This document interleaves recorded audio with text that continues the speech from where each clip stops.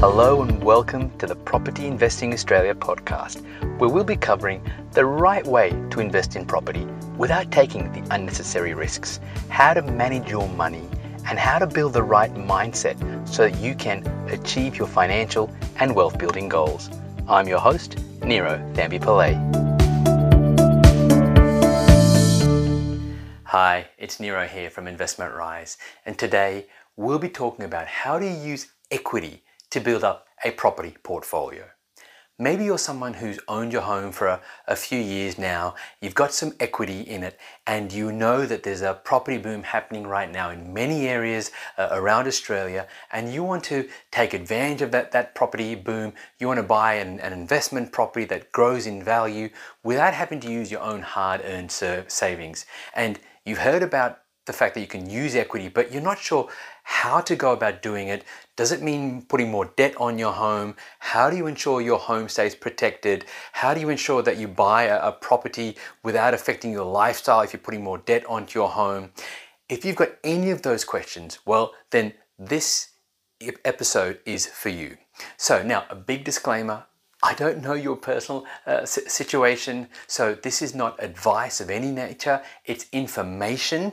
But look, if you want a professional to help you see if you have enough equity to begin your investing journey, feel free to reach out at nirocall.com, that's NIROCALL.com,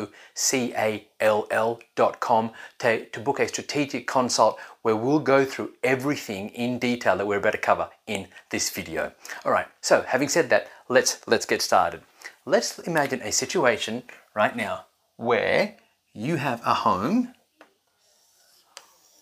worth $1 million, okay? Now, why am I picking $1 million? First of all, it's going to make my numbers easy. As I said, this is a general example.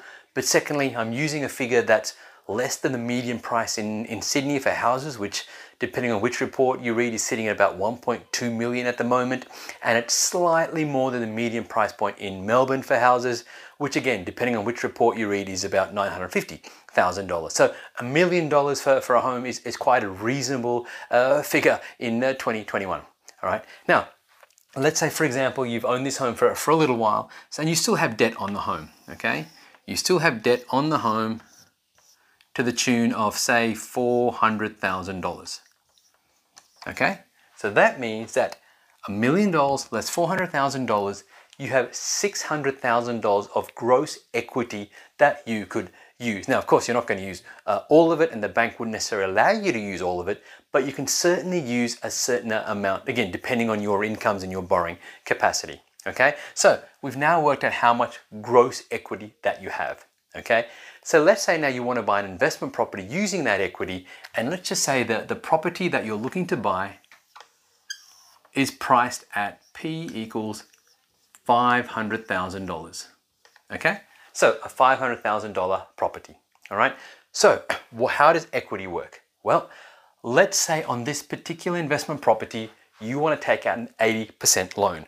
Now, the question of whether you borrow 80% on investment property or 90% on investment property really depends on your personal circumstances and your personal goals. But in this example, I guess again, to keep the numbers easy and just illustrate how equity works and how you use it to build a property portfolio, I'm going to use an 80% loan in this situation, okay? So what we're going to be doing is we're going to be borrowing 80% of the investment property. So if it's worth $500,000, 80% is $400,000. So the loan over here equals 400K. Okay, so that means that we have to now come up with the extra $100,000 plus allow about $20,000 in this example for purchase costs like your stamp duty, your legal fees, any bank fees, etc. So let's allow about $20,000, okay? So therefore, we have to come up with the 20% deposit, so 20% of $500,000 is 100K, plus the $20,000 purchase cost. So we're looking for $120,000, okay? Now, most people say, well, I don't have $120,000 in savings. How do you go about getting this property? Well, in this situation, as you can see here, we've got so much equity. Remember, the home that you own is worth $1 million. You only owe $400,000. So what we're going to do is take a sliver of the equity that you have in your home, okay? And so in other words, and that's going to be for $120,000 plus, okay? So we're going to take $120,000 of the equity from your home, use that to buy this investment property, and you're not going to have to put any of your hard-earned cash into the deal. Now, from a high-level strategic perspective, it's as simple as that, okay? The bank says that you have the equity here in your home, so they're happy to give you more money lent against your home, and then you go and buy an investment property, all right? But there are some questions here, all right? Number one, if we increase the loan on your home by $120,000, which is what we're doing, when you're using equity, you are increasing the debt, in this case against your home, by $120,000, okay? Well, how do you pay that back? Right? Because if you've worked hard to pay off your mortgage and pay it down, the last thing you want to do is then go and buy an investment property, and the whole point of buying an investment property is to create wealth for financial freedom in the future. And then the last thing you want to do is buy an investment property and then realize that your cash flow is being affected, your lifestyle is being affected. You've worked too hard to be in that position. So what do you want to be doing? Well, when you're buying an investment property, what you want to be doing is ensuring that you buy an investment property where the rent on this particular property here that you're buying, it covers the $400,000 loan on your investment property, but it also needs to cover the $120,000 that you borrowed against your home for the purchase of that investment property, okay? So the cash flow from the property must cover everything that you're borrowing, all right? That's how you buy an investment property using the equity so that it doesn't affect your cash flow or your lifestyle. Now, immediately, hopefully you can see the benefit of this, because if you can use the equity that's sitting in your home, and mind you, the equity in your home is like lazy money. It's what we call lazy equity. It's just sitting there. It's not actually giving you any kind of financial return. Yes, obviously it's helping put a roof over your head, no doubt about it, but it's not giving you any kind of financial return. All right, so your equity is often your biggest asset. But one of the reasons why a lot of people don't want to use their equity is because they're scared that it involves more debt on the home. And they're partially correct. It does involve using debt. That's what equity is. It's another term for debt secured against an asset, in this case, your home. Okay, so when you're doing that, you need to be careful, yes, and you need to ensure that you're buying a property where the income from the property, yes, takes care of the loan over here on the investment property side of things, but it also takes care of the equity that you're taking out from your investment property, or sorry, rather the equity from your home. So therefore, you're not out of pocket. And right now in 2021, we're finding properties where the rent from this investment property pays for the loan on the investment property, pays for the equity that you've taken out, plus gives you extra, which you can then funnel to actually start paying down your personal mortgage more quickly, all right? So in other words, using the equity of your home to pay down the debt on your home more quickly, and that's just from the cash flow, while also obviously getting capital growth from the investment property as well, okay? So let me give you a quick idea now of how the numbers would work. Okay, so with the property, the investment property you're buying for $500,000, okay, the rent could easily be around about $480 per week. Now, if that rent seems high for you, especially if you're from Sydney or Melbourne, you're right. These kind of numbers on these kind of properties, unfortunately, at the moment, 2021, you're not going to get these kind of numbers there, right? So you need to start looking outside of those major cities. And of course, for $500,000, especially in Sydney, well, you don't really get much more than a garden shed, unfortunately, right? So yes, you're going to have to start looking outside of Sydney and Melbourne, but these numbers are definitely available. We're getting these kind of rental returns for our clients every day, and in many cases, in areas where the vacancy rate is so low that property managers even willing to guarantee the rent, okay? So, but say you look at $480 per week, all right? So therefore, if we work that out as an annual basis, that means that your income from rent is going to be $24,000 per annum, okay? So that's $480 times 50. So in this example, I'm being conservative. I'm saying that your property won't even be rented for 52 weeks a year. it's only going to be rented for 50 weeks a year, okay? Just to be conservative, because the question often is, if you buy an investment property, what happens if you don't get rent all the time? So let's look at this particular scenario, allowing 2 weeks of vacancy, okay? So you're going to get income of $24,000.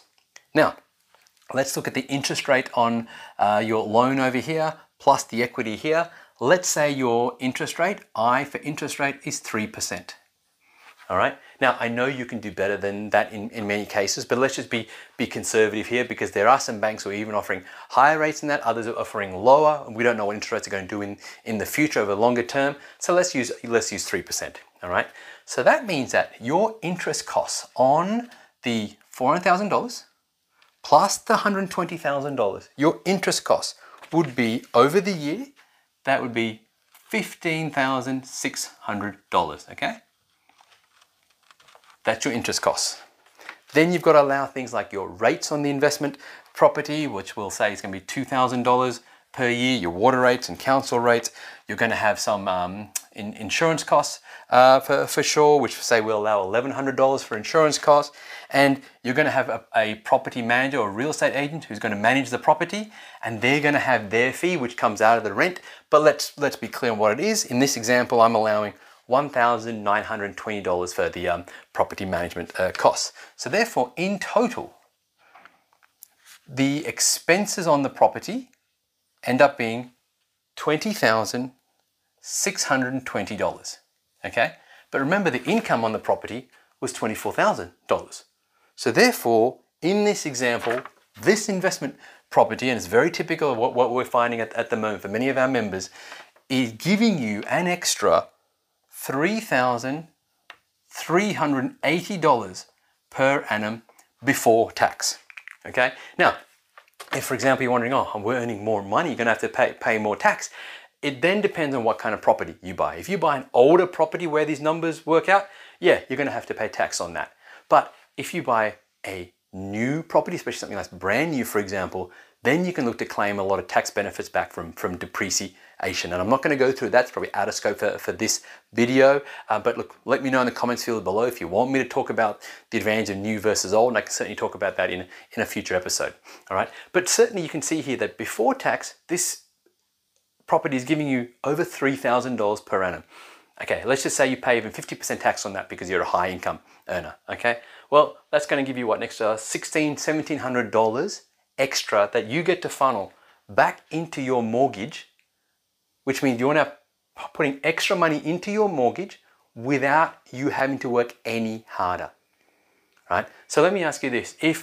How many properties would you now want to buy if you can simply use the equity from your home, no savings at all, and then find property in growth locations where the property actually gives you extra money, so it pays for the equity you borrow, plus it goes back and actually pays off your personal mortgage faster, right? This is just with one. I mean, you could easily do 2 or 3 here if you had the borrowing capacity for it, right?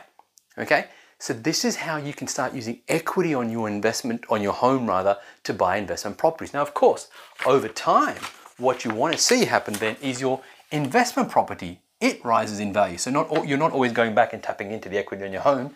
Your investment property rises in value. And then you can use the equity on your investment property to then buy more investment properties, right? So yes, this will take time. This is not a get-rich-quick scheme by any stretch of the imagination. But done correctly and with the right help, you can simply use the equity in your home to pay off the mortgage on your home while building a portfolio of properties that can give you passive income and help you create wealth for your future.